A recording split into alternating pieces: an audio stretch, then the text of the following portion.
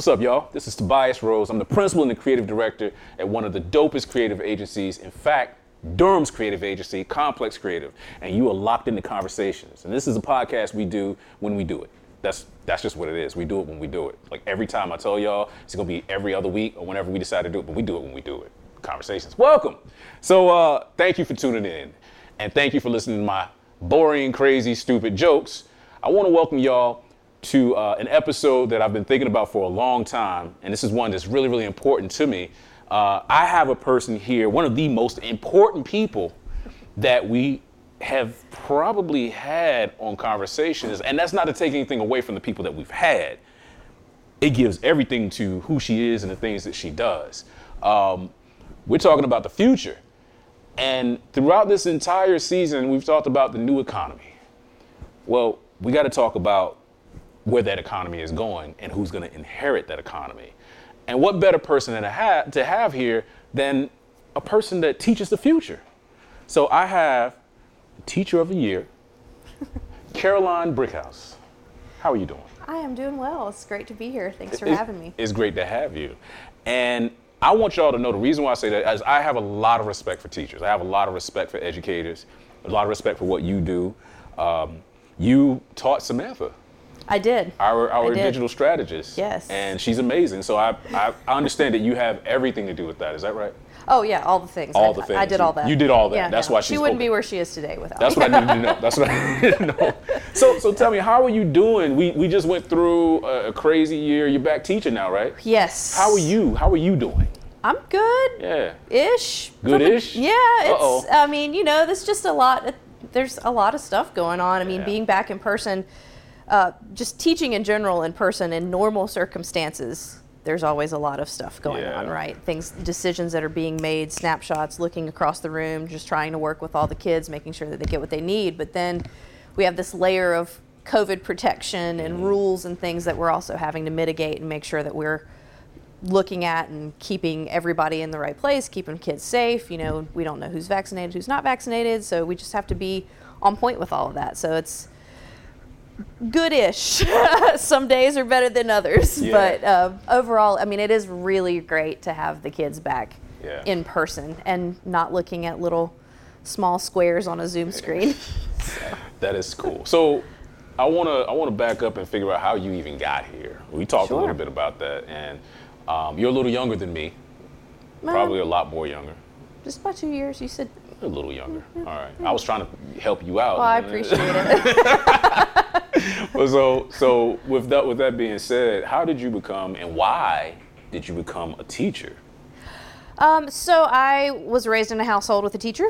Okay. She worked all 30 years in the same school building at the same school, and so I've been around education all my life, and it was one of the things that I played frequently growing up, right? So kindergarten, put all my stuffed animals out, playing teacher. So, but that's kind of a standard story for a lot of people that get into education. And so the thing that I really like to focus on is the fact that I got into education. I taught for 6 years, sixth grade science at Githens Middle School, which I'm back at. But I took 5 years away because I got to a place after year 6 where I needed to take a break. And I went into education assessment, actually worked for a local company, TE21 Inc., wrote science benchmarks for 3rd through 8th grade, which was cool. And it was I think the break that I needed, but I found myself kind of longing for that interaction with students and relationship building that goes along with being in the classroom. So that's really what brought me back. So in 2018, 2019, I came back. There was a position open at my old school. So it's like going back home, which was really cool. And so now I've been teaching 7th grade science back at Githens. This is now my 4th year back. So the thing that I really enjoy and appreciate about being in the classroom is being with my students and talking to my students and hearing their thoughts about things. And so it's been really great to be able to be back specifically this year in person. But that's kind of what brought me into education, is just growing up with it and just being in that world from the beginning. Now, did you ever want to do anything else? Because it sounds to me like from kindergarten to now, you knew you wanted to be a teacher, but was there ever like, I want to do this, I want to be an astronaut? Yeah, so I had this like really lofty goal when I graduated from high school. Graduated third in my class, thought I was like hot stuff. Wow. That I was going to go into pharmacy school at UNC. And yeah, chemistry just weeded me right on out that dream real quick. It does it to a lot of people. Yes. So I did initially think that I was going to be in pharmacy, and then I thought about clinical laboratory science, and then you know, I just had a moment my sophomore year where I was like, why am I trying to kid myself? I should be in education, do an education major. So I've always stuck around, I guess, that idea of science though too. So I think my most inspirational teacher was my sixth grade science teacher, and that's what kind of got me into that world and wanting to be in middle school specifically. That's something else, because I remember I had a similar path, and so I was just talking to him and joking about how I had to graduate in 6 years from college, and part of the reason why is when I first went in, I was a physics major. Okay. You know, kind of the same deal. You know, you do good in high school, they're like, you should be a scientist or an engineer. Right. So that's what they told me I should be, and I said, I can make money. That would be cool. And so I did that, and then I was like, I don't know if I want to do physics. Let me just do comp sci, because I don't feel like being in school this long. Program I was in would have had me in school for 5-6 years, ironically. I don't want to be in school that long. Let me switch my major to computer science. Computer science, I get in there. I don't think I want to code anymore. This is just a lot. So then I discovered web development, graphic design, and that's what I did in high school. And when I was in kindergarten, you know how you said you had the stuffed animals up? So I was drawing all the time, and my cousin told me about commercial artists. And that's when I found out, you can make money doing art. That is perfect. That is what I should do. And I got off track, and I got back on track in college. And then I started following my dream. And that's where we are now. So it's interesting because I had that same awakening when I was in college. Like, let me just go back to my heart. Right. And got back to it and loving it and happening. So it's great to hear that. Yeah. It makes me feel like I'm not weird. No, you're definitely not weird. I mean, I feel very fortunate that it happened in college and not like after the fact, as it does for many adults. Exactly. Yeah. So tell me a bit about because we were talking about this before we got on, but tell me a bit about why you decided to teach middle school, junior high students. And is that something you just kind of fell into, or is it like a choice? Well, so it's funny. So my bachelor's degree is in elementary education, and I student taught in a second grade classroom. And I really loved my second graders, and they were really awesome. But my supervising teacher from UNC that would come in and watch me teach was like, so, you know, you're doing really great, but like, you really like naturally project your voice, and you know, for second graders it kind of might feel like you're yelling at them. Yeah. And she was like, I really think that you might be good in like, you know, a 5th grade or a 6th grade classroom. And I was like, that's interesting. Okay. So I went to the Durham job fair, and it's so funny, the very first table that I sat at was Githens. And I interviewed, and they told me about the school, and it was very similar to the middle school that I grew up in, very diverse population. And so I was kind of drawn into that space. And when it was a 6th grade science position that was open, having had that teacher that was super inspirational, I was like, oh yeah, this is what I'm going to go for, because you know, this will be cool. And then deciding to come back, because now I have a master's degree as well in kindergarten through 9th grade science education. So I kind of can go a little more out there than just with an elementary ed degree. But I decided to come back to middle school because they're super entertaining. They're really thoughtful. There's so much going on in a middle schooler's life, and just being able to be there and support them and hear what they have to say, and also, you know, honestly just laugh a little bit at what all they think is like, you know, the crazy stuff. That's amazing. So puberty. Exactly. Puberty. Yeah, it's awkward and it's awesome all at the same time. So. Awkward and awesome. That's like me from like year 9 until year 19, maybe. No, 29. Let me just not stop fooling myself. So you got into a groove. You're teaching. Sure. You back in 2019. That's when you went back, right? 2018, 2019 school year, All right, yeah. 2018, 2019 school year. You're back in. You're doing your thing. This is what I love. Yep. Back teaching the students. Yes. All right. 2019, 2020 school year happens. Yeah. January, February, and then March. Tell me about your March. I refer to that group of students as the group that got away. It was such a bummer to not get to finish out the school year with them. But I actually just wrote and turned in my portfolio to compete for State Teacher of the Year. Come on now. That's what I'm talking about. One of the things that they asked about was like a lesson or something that I felt was like really impactful for my students. And literally, I think it was like maybe 2 days before they announced that we were getting out. And we were going to be out for 2 weeks, which as soon as the call was made, I was like, no, we're not going to be out for 2 weeks. We're good. We won't see these kids again. But I taught a lesson and talked about what they were seeing in the media about COVID at that time, and pulled all of the relevant data that had been, compiled by the CDC and everything. Yeah. And I had them put 3 columns on the table in front of them, and one was like, what are your current understandings? What do you think you know so far? What questions do you have? And then what feelings do you have about this? Wow. And the goal of the lesson was to, as they were writing these things down, I then had them come up and put it on like a whole class like chart and say, okay, so here's what's going to happen. We're going to talk about the data that we have, what we know from reputable sources. And then we're going to see if we can move some of these things from questions and current understandings so that we can debunk some of these things that we're hearing that aren't true, and hopefully start to maybe assuage some of the fears that you're having about what's going on. Because the kids were super nervous, super scared. Did you say about assuage? what they were hearing at the time. Assuage? I did not say assuage. Because I heard it and I was just like, I didn't know what that word meant until I was in my 20s. So. Calm your fears. Well, I know that. I know that now. But if I was like, 7th grade, I'm like, what is an assuage? What's an assuage? I definitely did not use that word with the kids. Immediately I start panicking. I don't know that word. So. Yeah. So it was cool. So, I had them kind of start out in small groups and talk about it amongst themselves. And then we shared out as a whole class. And then we looked at relevant news clip from ABC News at the time. And we actually looked at the news clip from not just an informational standpoint, but a critical standpoint. I was like, hey, I want you to look at this and see, like, what color is the text that they're using when they're talking about this? What images are they using? What are they emphasizing? How does the person sound and what are they talking about?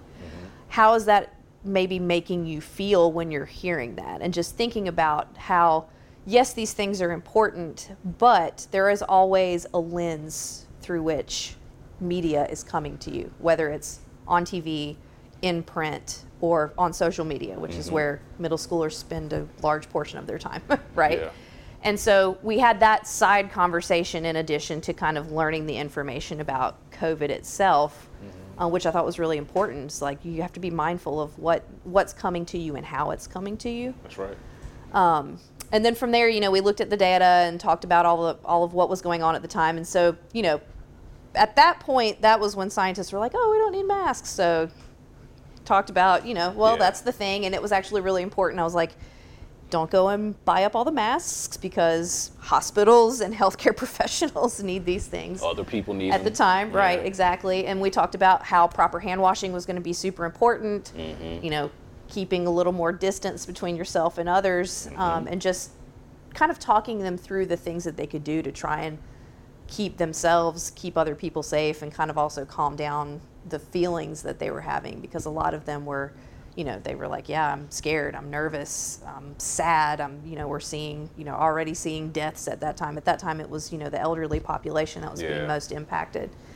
But it was just a really great lesson, and I mean, totally deviated from the curriculum that I was, prescribed to teach at that time. We were in the middle of our forces in motion unit, so a physics unit. Yeah. Right. That's what I did. But it was important. I mean, relevancy to their lives. I mean, as teachers, we have to constantly be thinking about how do we make our content relevant? How do we make it so that our students can fully see why science is important? And so that particular lesson is something that stood out to me. So we did that in March, and we talked about the day that they were like, hey, you're going to be out for 2 weeks, what was going to happen, what we were going to need to do next. And I had kind of already wanted to start moving towards paperless classroom kind of thing. So we did this thing called Starbucks mode once a week, where the kids were doing their individualized learning. So they were on a computer, they had the stuff that they had to do, they'd bring headphones, and it was like, you act like you're in a Starbucks. Like,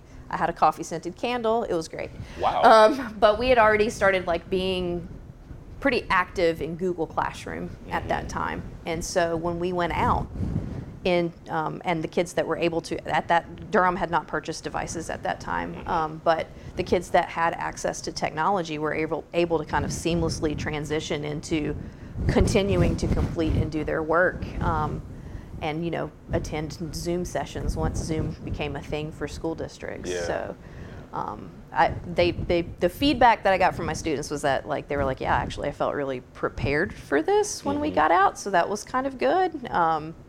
And as far as the other lesson about COVID and everything went, they were, similar feedback. They were like, wow, I feel better about this. I'm glad that I know that this thing and that thing over there were not true and way off base, and they just appreciated having the chance and the space to talk about it. So it sounds to me like you were teaching them emotional intelligence. Was that the intent, or is this is a byproduct, but it sounds like a lesson in emotional intelligence. How do you take something, digest it, and really understand how to react? Yes. I mean, yeah, definitely. I think I didn't set out intentionally for it to be that, but it kind of organically happened naturally, because as a teacher, when you're in a room with students, you can feel what they're feeling. Yeah. You can feel it, you can pick up on that. And I could feel over, as things kept coming out, kept getting worse, nursing homes in Seattle, nursing homes here, it was starting to kind of creep its way across. I could feel that the kids were just kind of like, oh my gosh, and then watching the data and seeing the age groups that were impacted, they're starting to make these connections like, oh my gosh, my parents are this age, or my grandparents are that age, and what are we gonna do? And it was just no, we need to stop and not pretend like it's not happening. Don't ignore it, which I think our middle schoolers are kind of used to adults doing. And I don't think that that's fair to them, because they're here and they're experiencing the same things that we adults are. So pretending like it doesn't exist, or kind of avoiding the controversial conversation or topic at hand, whether it be COVID or any of the other many controversial things that there are to discuss, right? I think it's important to have those conversations with kids. They want to talk about it. They want to feel heard. They want their voice to be valued. So tell me this, 2020 was a, whew. Yep. Yeah, that's what it was. That was perfect sound. Yeah. That's what it was. In May, George Floyd, that happened. I remember waking up and I heard the whole "I can't breathe," and I said, "Is this an old video? Oh, this happened again?" So that was May, and y'all had all finished school by that time. Yes. But I assume, and tell me if I'm off base here, in August you still had some of those things to deal with. Sure. How did the students manage with that? That's super complex. How did they manage with all these things happening? You've got a pandemic. You've got what some people refer to as a racial reckoning happening. Right. But you're there with the students, and at that point, you're still in a virtual environment, right? Yes, everything was virtual from August through April of last year. Was there anything that you had to manage as a teacher, or any things that kind of stick out to you in that virtual environment, in this environment, this environment we're all in, but also trying to handle that in a virtual format? That did not make very many appearances as a science teacher. I know that my colleagues who teach social studies, wow. Yeah, they definitely, they pursued the topic purposefully, obviously, because it was important, and it was something that needed to be talked about. Yeah. It's a study that we should. It's a social thing that we need to study. Oh yeah, for sure. But we definitely talked about things that are within our circle of control, and what can we actually have some sort of control over in all of this craziness with this police brutality that's going on, that's always been going on. It's just now really, really out there, right? And a pandemic, and the potential for there being issues in your home because people can't go to work and maybe we can't pay our bills and what are we going to do, and not knowing all of those things. And so we kind of got into it a little bit there and just talking about like, yes, these are the things that you can't control, and it's really hard because there are a lot of things that you can't control. Also, by the nature of being an adolescent, there are a lot of things that you can't control and don't get to control because you're a kid, right? And then kind of saying, well, how do we recenter our focus to say, like, what are the things that I can be in control of right now? I can be in control of getting on my computer and going to class. I can be in control of trying to do work. I can be in control of advocating for myself and asking for help and asking questions when needed. And so I think that conversation in and of itself led to, at least for me, I saw a lot of more students actually coming to class than I think some of my colleagues nationwide saw, because we like just had a moment to be like, there has to be something that's tangible for you that you can actually be in control of when you have all of this craziness going on around you. Wow.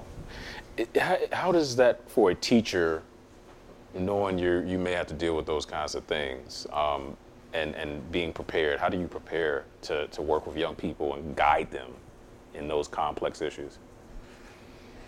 How do you prepare for that? I'm like, ugh. I mean, that's just the nature of the job. If you're going to be a teacher that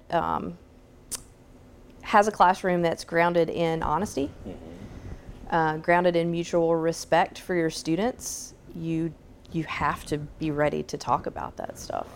You have to be ready to have those conversations. You have to be ready to hear perspectives that are different than yours and be accepting of those perspectives. And it's funny because, being in Durham's a really liberal place here in the state of North Carolina. So a lot of our students hold similar views on things, which is really good. But every now and then you'll get one or two that kind of fall into that more conservative category, and just kind of trying to figure out how they should navigate that and how they need to treat that individual, and how that individual also needs to think about the people who are around them as well. So I just think that being the thing that kids appreciate most is you being real with them. If you're trying to be not truthful or trying to avoid certain topics or certain events, things that are happening around them, then they're not going to have any respect for you. Wow. When did you all begin to come back? Was it just this semester that you all went back to school? So we actually did go back in person in April. Okay. I think a lot of local school boards felt very pressured because the General Assembly moved SB 37 through and was going to try and force everybody to come back anyway. So that was vetoed, and the veto was upheld. However, we did go ahead and make the decision to come back. And so we came back in Plan B in April. So that was about half capacity of what our buildings are designed to hold. And really, Durham, again, because of the place that we're in and it being a little more liberal in the city of medicine and people being very cognizant of that kind of thing, it was, for us, even less than half capacity. I mean, we were looking at most 10 to 15 students at a time that were actually back in person. So we were doing hybrid teaching in April. So I had students that were on Zoom and I had students that were in front of me. And I was teaching both groups at the same time. That sounds hard. It was difficult. Yeah.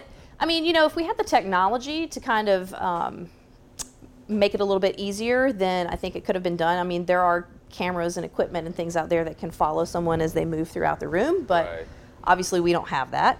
So it made it difficult in that, I was kind of tethered to a computer. Like if I got up and moved from the computer, the kids at home weren't going to get what they need. Oh no. So they were coming in and we were interacting in person, and so they would see me on screen like people in the room or whatever, but I had to kind of stay where I was at so that everybody had access to me. It was really weird, but I mean, it was doable.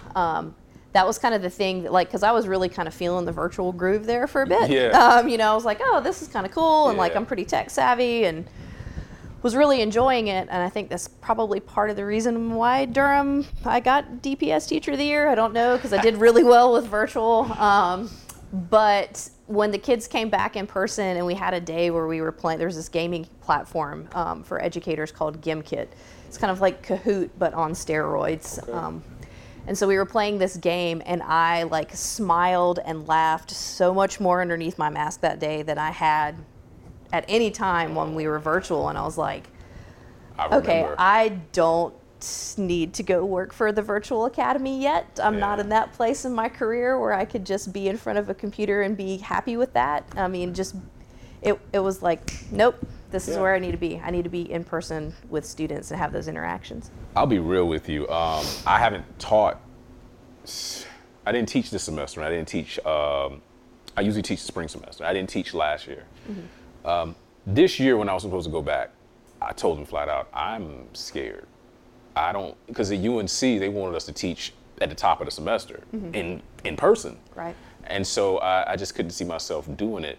But the thing about that, the other thing about it is it just wasn't attractive because I like to teach and walk around. Right. So I can't talk to my students and stay in one place and try to give them the things. I like walking around, engaging with them, and also it gives me an opportunity to kind of just check in on them while I'm talking to figure out, are they paying attention? Right. So I'm talking and still watching at the same time. Are you listening? And then sometimes, doing different things. I don't know if you guys do this, but sometimes I'll have different vocal inflections when I'm speaking to the students just to get them to pay attention. Mm-hmm. Oh, yeah. And you can't do that in virtual. No. No, I can't tell you how many times I would pop a kid over to a breakout room because again, all I'm seeing is just a little rectangle with their name in it. They don't have their camera turned on, which excuse me, I tried not to be too much of a stickler about because we were in their homes, right? But just where I would just call their name over and over again, and I would sing to them, be like, "Hey, what are you doing?" Just to see if they would answer, and they weren't there. They're not there. They were not there at all. So I definitely appreciate being able to be like, yes. What are you doing? Yep. What's going on? Are you paying attention? Did you hear what I said? Mm-hmm. Well, then that way, when someone's not doing well, you can kind of attribute that to, okay, you're not paying attention in class. Right. Or you're doing this thing. So now when you sit down and talk to them, you can say, hey, when we're in class and I'm teaching, you have, well, these are my situations. You have your laptop open and you're talking to your friends. Mm-hmm. You're not engaging. You're not taking notes. So that's why you're not doing well on these exams. Right. And so I think for me in a virtual environment, just, from my vantage point in my type of education, I have a lot of respect for you in doing it and being able to do it. So thank you so much. Oh, yeah. Yeah. So you talked about Google Classroom and you were already preparing your students. Once you all came back and you were in that hybrid environment, did you take any of the things that you were kind of prepping them for and integrating them in kind of this new process now that you all are back in the school?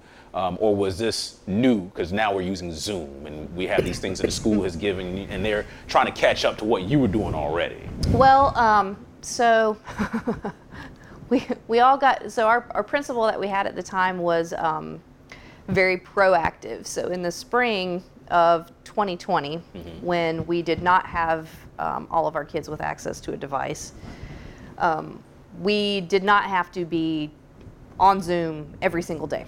Right, so the days that we were not holding office hours or meeting with kids, we were working on getting certified in Google Classroom. Oh.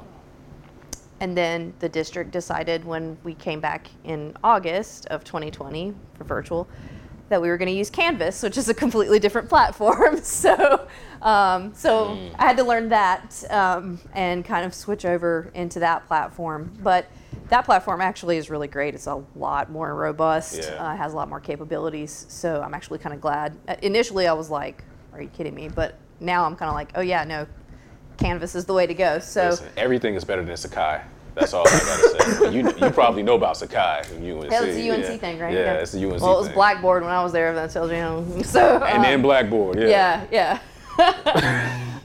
So yeah, we moved to Canvas and kind of transitioned into that. And then when we were back in hybrid, because of being tethered to the computer and teaching the two groups at the same time, everything kind of kept going as if everyone were still virtual, even though there were students in front of me. It's just that the students in front of me had real-time access for me to walk over and assist them with something if they were having some difficulty navigating or finding something. Do you, and this may be too much because I know that we got different laws and stuff like that, but do you know if there is any kind of difference between the students in terms of performance, the students that are there in person versus the ones that are taking the classes virtual? Do you see any performance differences? I didn't see any. No, so I'm sorry. I didn't see any specific differences that stood out to me at that time, no. Very interesting, very interesting.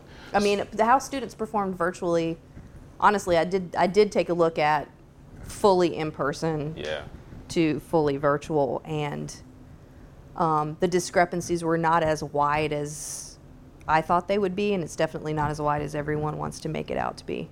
We can get into the conversation about learning loss and how I don't think that's a real term if you want here in a few minutes. But well, that's what I'm kind of in there now because I'm thinking about how people will. I think about myself, and I remember not having the internet. I remember a time where we didn't have that. Right. You know, I remember a time where we didn't have cell phones. Me too. So Didn't get mine until I was 18. I didn't get a cell phone until I think I was 21. All right. Well, I think I was around 21 when I got my cell phone.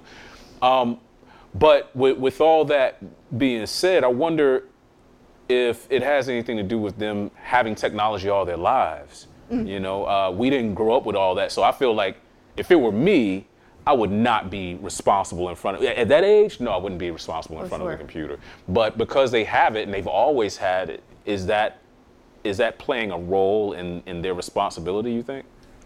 I think for some kids, yes, but I also think that those of us that are in the millennial generation and up assume that they have this knowledge of technology that they don't actually have. So they have a working knowledge of how to do things on a screen and on a smartphone, but it really did take a lot of coaching and a lot of effort to talk about how to navigate through Canvas and what to do and where to go, how to put, I mean, just knowing what a web address bar is and understanding how to enter things into that. So like the actual executive functioning skills that go along with using a piece of technology was something that had to be taught, and they learned that and they adapted to it, I think, probably more quickly than those of us that were raised without that technology would have. I mean, there were definitely teachers in the building who were on the struggle bus when it came to figuring out Canvas and how to do all of this stuff virtually, understandably so, because they don't fall into that age bracket of, you know, having that ready access to technology and knowing how to use those tools. Right. But our students, I mean, you know, what are they, Gen Z now, right? So Gen Z still has to be taught like the actual. Is that Gen Z? Yeah, I think so. The middle school? Well, I think they are, because I feel like my daughter's in Gen Alpha. She's 3.5. I don't know. Oh, that's Gen, okay. So I have no idea. We were just talking about this the other night. My friend, I've got a friend that's got a son 15, and we were talking, and I was trying to figure, you know, we were just talking like, is he Gen Alpha? I think it's Gen Z. It is Gen Z, because that's what I asked him. I said, on the like right on the end. It is okay. Gen Z, That's what I thought, because I said I think he might be Gen Z, and he said I'm not sure if it's Alpha or Z. We didn't know, so okay. Okay, yeah. So I mean, I think they do adapt more quickly, but they still have to learn the actual like functional skills of this piece of technology and what it can do and how you can use it and what it can be used for. So like that still had to be taught. But my argument with all of this is, okay, so yeah, the pandemic has been terrible and it really sucked, and nobody really liked virtual learning as like the best option for learning. However, we have the potential for this group of students to be the most prepared group of students for higher education and what's required of you when you get into a college setting. Because when you move to a college setting, everything is digital. You're on a computer, right? So they're learning those skills that they typically wouldn't learn until the back end of high school, junior and senior year, a lot of them. I mean, depending on the teacher and the course, I mean, you might have some freshman and sophomore teachers that are doing things with technology, but really like fully doing work in a platform, an LMS like Canvas, you know, prior to the pandemic, they were not learning those skills until the end of their high school years, or in some cases not at all until they got to college. And you have kids from elementary school learning these skills so that by the time they get there, it'll be second nature, old hat, right? You won't have to spend any time, ideally, teaching them the skills and how to use those pieces of technology. So I want to switch gears a little bit just because this is something that I'm concerned about. Sure. And I feel like I need to take the opportunity to speak to a teacher about it since I have a teacher in the room. But do you ever feel that you're caught, and maybe even just the school that you're at and your entire industry, do you ever feel that you're caught in the grips of some kind of this political thing that's going on and in the middle of it in regards to like safety, wearing masks? Because what I see in the news a lot are schools, and they're talking about mask mandates and should they go to school, should they not go to school? Do you ever feel like it has become just this big political thing and it's something that it shouldn't be and you're in the middle of it? Or does it feel like, I don't want to put words in your mind in terms of what it feels like, but what does that feel like to see schools on TV and in the news and be in the center of this pandemic? 100%.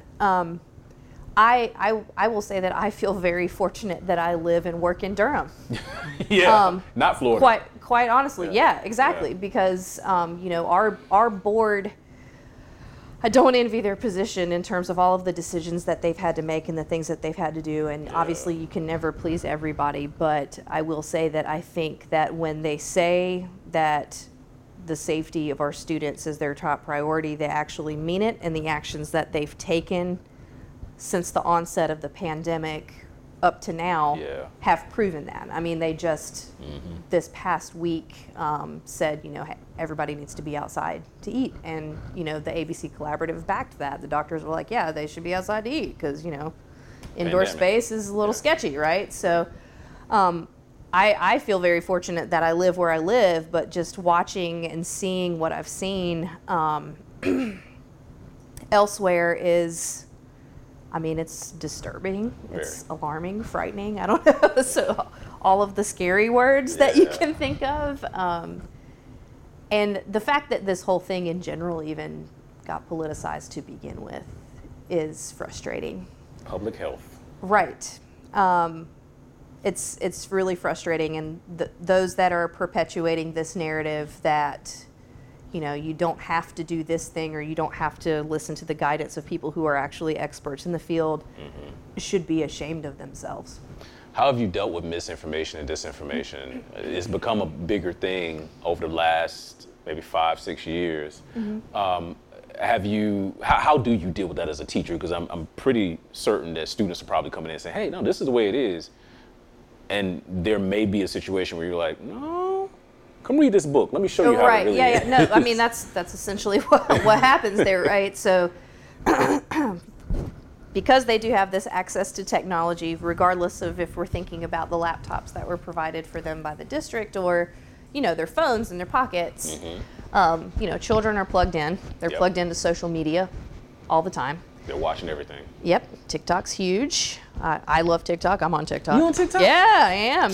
At Brickhouse_Sci. Come on now. TikTok, Instagram, and Twitter. So I need to get on TikTok. That's what you just told me. I need to get on TikTok. Yeah, no, for real though.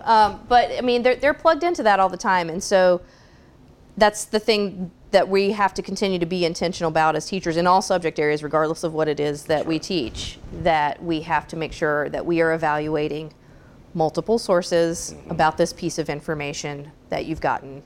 And whether or not it's a credible source, is it reliable, is it accurate, how, when did the, information come out, what is the year, when was it published? And that's actually something that we're implementing at my school this year. We have this, the first period of the day, the entire school from 7:30 to 8:20 is called Discovery. And so each grade level has a theme. 6th grade's community, 7th grade's leadership, 8th grade is the future. And one of the things that we just talked about was this idea of evaluating sources for reliability. And so just really teaching those steps and being intentional about that with our students, I think is super important. That's how we can combat the misinformation, because, we have full-grown adults just check your Facebook feed that don't do that and don't know how to do that. It's strange to me because when I was growing up, I was in the AG program. I don't know if that even exists anymore. It does. It's AIG now. Oh, it's academically AIG. and intellectually gifted. I'm all that. That's what I want to be. That's what I was too. There you go. In our program, I remember we had this thing we would do called Channel 9 News. Uh-huh. Y'all did that too? Yeah, they had Bobcat News. Yeah, Y'all had Bobcat News? Okay. Yeah. So we had back home Channel 9 News, and when Channel 9 News, when it was time to do that, it was like, oh, word? Like everybody was ready. Like, yeah, I've been watching news all week. I'm gonna get all this stuff. And that was in the 80s and 90s. And so now we're in a place where it could be harder to do that, because now it's like, okay, you've had these people watching CNN, these people are watching Fox. It's not as, it feels like it's not as local as it was back then. Right. You know, and because you have that, you have a whole bunch of different types of news with different sources. Right. How does that affect the information flow, so to speak? How does that affect you in doing your job? I would just have students. I mean, it doesn't really change much of anything. You have a bunch of students coming in with their own perspectives and backgrounds and experiences anyway, so it doesn't really make anything that much different. But you know, we have to talk about like why it's important to say, okay, here's the thing that happened. Let's look here, here, here, and here, and see if we can draw out what the actual facts are in the middle, which is, it's a great skill to have. It's frustrating, honestly, that we have to do that. I mean, it's frustrating that news media has gotten to a place where they have to be so concerned about ratings in order to stay on the air that they cannot be fully accurate with the information that's being presented. You know I teach at a J school, so you know how infuriating exactly. that is. It's super infuriating. Yeah. And you know, there also seems to be less of an appreciation for just, you know, the straight up facts about something, which is, you know, also very frustrating. But you know, we just have to accommodate and think about that and always bring that in when we're talking about, you know, current events and relevant issues and things. Yeah. Good. Quick time check. How are we looking? We're at 4:43. I'm sorry, 43 minutes. Okay, cool. All right. I just want to do it because I'm getting into this. Sure. So since we're here, and you are a teacher, I am. which we've established, critical race theory. Yes. This may be a quick answer, but how much do you teach about critical race theory throughout the year? Not at all. That's what I thought. Yeah. Okay, so that's why I said this was probably going to be real quick. I just wanted to check on that. Yes, that's not a prescribed curriculum that we have to teach. The only place that I've ever heard of that being something that you really learn is in a law school. Yes. You know. Yeah. So exactly. It's fascinating to see this become news. So I just wanted to find that out. We can keep that moving. Okay. So you've done a lot with Canvas. That's the name of that LMS, right? Yes. So you've worked with Canvas. You've done some with Google. But I wish I could say, as we come out of this pandemic, I wish I could say that. Right. But we're not. Right. And I don't know when it's going to happen. But what things do you feel you can hold on to in terms of the things that you've picked up throughout this time that you've been teaching virtually and picking up new skills and learning how to teach differently? What do you feel you're going to hold on to? And not even just you, but teachers in general. What are they taking with them into this new world? What's going to be different and not going to go back to the way that it was? That's great. There are so many things. We're on a cusp of being at a crossroads of making a decision in education about whether or not we're going to go back to doing school as it was traditionally done all these years prior to the pandemic, which, by the way, hasn't changed since about the 1950s. Yeah. Oh, I was going to say, I thought it was older than that. Yeah. Or innovating and doing something different. For me, this idea of personalized education and making sure that all of the students are really getting what they need in the environment in which they need to get it in, I think is a really interesting and complex thing to think about. I appreciate the technology because there are so many more things that I'm able to do with having that device in the hand of every student that I was not able to do in the classroom.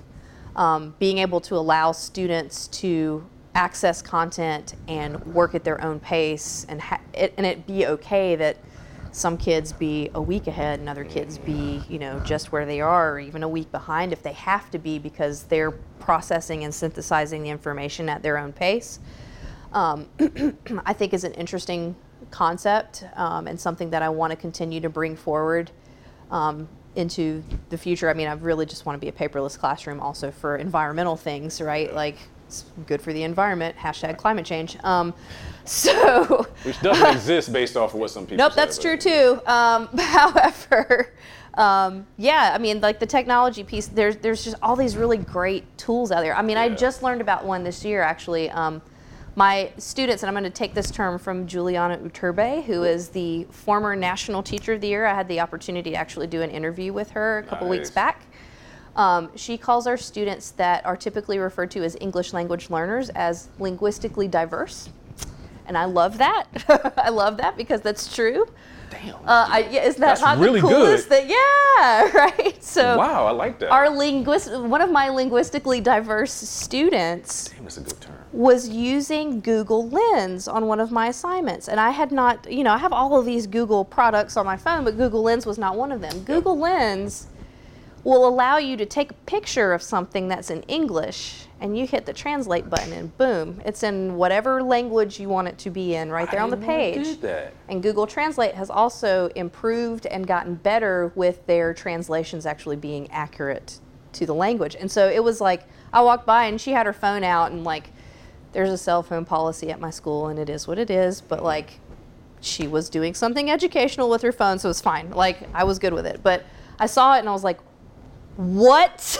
No, that is the coolest thing of it. Because, Google Translate's there. They could copy and paste and do that whole thing. But I was like, they just take a picture and it's like, boom, right there on the screen, translated for them. It was so awesome. So like, there's stuff like that. There's a tool that I use that's called Mote that allows me to record my voice and put those voice recordings into slides so that students who have IEPs that require read aloud, that need to hear that auditory sound in order to better process information, can have that access. And there's just a lot of things that as a science teacher, we don't typically get an inclusion teacher in our room for students with IEPs. So we're having to differentiate for all of these students with all of these different needs that I can easily and readily incorporate because we have this technology available to us. So I'm really looking forward to that. And then the other thing that I would say moving forward that we need to continue to be bringing into education, really put our money where our mouth is. Mm-hmm. And you heard this term a lot last year, was social and emotional learning. Mm-hmm. We can't just give that lip service and then not actually follow through on that, because it is an important piece of educating the whole child, and children will better access academic content if we're making sure that we're meeting their mental health needs, right? So really being intentional about checking in with students, developing relationships, developing rapport, knowing what's going on in their lives, talking with their families, having relationships with their families, reaching out to our school communities, and just being more intentional about that moving forward is another thing that needs to continue. That can't go away. We can't just let that go back to the way that it was pre-COVID times. Not that teachers weren't making relationships prior to COVID, because we certainly were, but this idea of really checking in on the emotional well-being and the health of our students and being intentional about it, like with everyone all the time, is important. We didn't have that when I was growing up. No. And it's amazing to hear that the younger generation is so in tune in their mental health. They are. And like I'll hear younger people say, I got anxiety or depression or whatever. And I'm older. I'm 40 now, so it's like I have to listen to it, and I have to kind of, all right, let me get out of being old and really understand these things like anxiety and depression and ADD and all these other things, like really understand how it affects people. And I think for me, in doing that work, it made me realize that I had anxiety. Right. Yeah. So I found out that I had some of those things, but we just didn't have the emotional or social intelligence back then. No, we didn't. And it makes me think, like, man, what if I had known that when I was in high school? Right. What if I had known it when I was in middle school? But it's just great to hear that teachers are trying to kind of recognize those things and develop relationships with students so that they can help them through those things better. Yeah. When I grew up, it was all about Ritalin. So, right. Yeah. It's like, such and such, go take their medicine. So they're taking their medicine, and they come back in, they're like this the whole time, just Yeah, the just destigmatizing of therapy Yeah. just over the past decade has been, I think, wonderful. Yeah, So. yeah. So, thank you so much. I feel like I have so many more questions, but I was like, I feel like if I keep going, this is going to turn into a 2-hour thing. Like I want to just sit here and keep plugging away, because you've got so many things, so many experiences that you've had. And I think the other piece of this that's really amazing is that as a teacher, you served as a psychiatrist. Mm-hmm. You served as a point of reference. You served as a fact checker. Yeah. You served in all these different capacities. And I don't think people give teachers their just due. So that's why I said you're one of the most important people we've had on this series. So thank you so much. Thank you so much for coming through. What's next? Tell me about what's next. You told me about the state teacher of the year. Mm-hmm. And obviously you got to finish out the semester. Right. But what else do you have coming up? Tell me about some of the new things that you see on the horizon for yourself. I mean, yeah, I'm just kind of seeing where this plays out with the state teacher of the year stuff is pretty exciting. So I'm supposed to have some interviews taking place. That's cool. In October, and then if I make it past that, then they'll come and watch me teach and that whole deal. So I'm pretty excited to see what that process is going to be like and how that turns out. I mean, I honestly didn't know that I was going to end up in this position at last year. So, I'm like, oh, okay, well, so now it's happening. Yeah. So, and we're thinking about our family. So I have a daughter who's 3.5, and we're trying to decide whether or not, we want to try to have a sibling for said daughter. So that's one of the other things on the horizon. So we'll see. That's beautiful. I love it.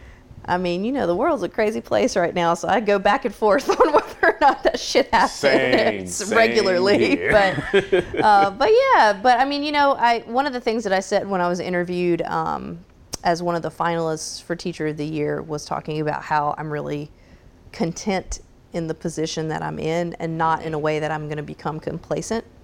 I'm really happy, and I do feel like I am where I'm supposed to be.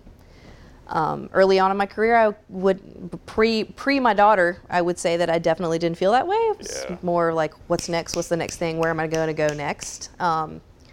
And there are a lot of people my principal's one of them. He's like, oh, go get your PhD. You're so smart. You should do this. Or get your MSA. Go be a school administrator. And I'm like, it sounds cool, but I'm good where I'm at right now. So, just going in every day and being with my kids and learning from them just as much as they learn from me. That's incredibly important, because I think some people, especially when they're younger, they feel like they have to go up the ladder. And a lot of times they do that going without recognizing that they're happy. Right. And it doesn't mean be content, but you can get into your craft and be better at your craft. Right. You can get good at your craft. It's not always about just trying to get the next promotion. Exactly. Some people were made to be principals, and that's what they're good at. Yeah. They may not be good teachers. They may be okay teachers, but great principals. Right. And then you have people that, and I know one right now, I'm thinking of a person, great teacher, horrible administrator. Right. That happens. So you know where you are, you know who you are. That is why you were Teacher of the Year. And you look like the coolest teacher I've ever seen. Oh, cool! Thanks. Yeah, glasses and like you. I mean, I dressed up a little extra special. Oh, okay. I was gonna say, if this is how you rock at school, I'm like, man, this is why she's the cool teacher. But again, Caroline, thank you so much for coming by. Sure. Hopefully we'll be talking again when you're State Teacher of the Year.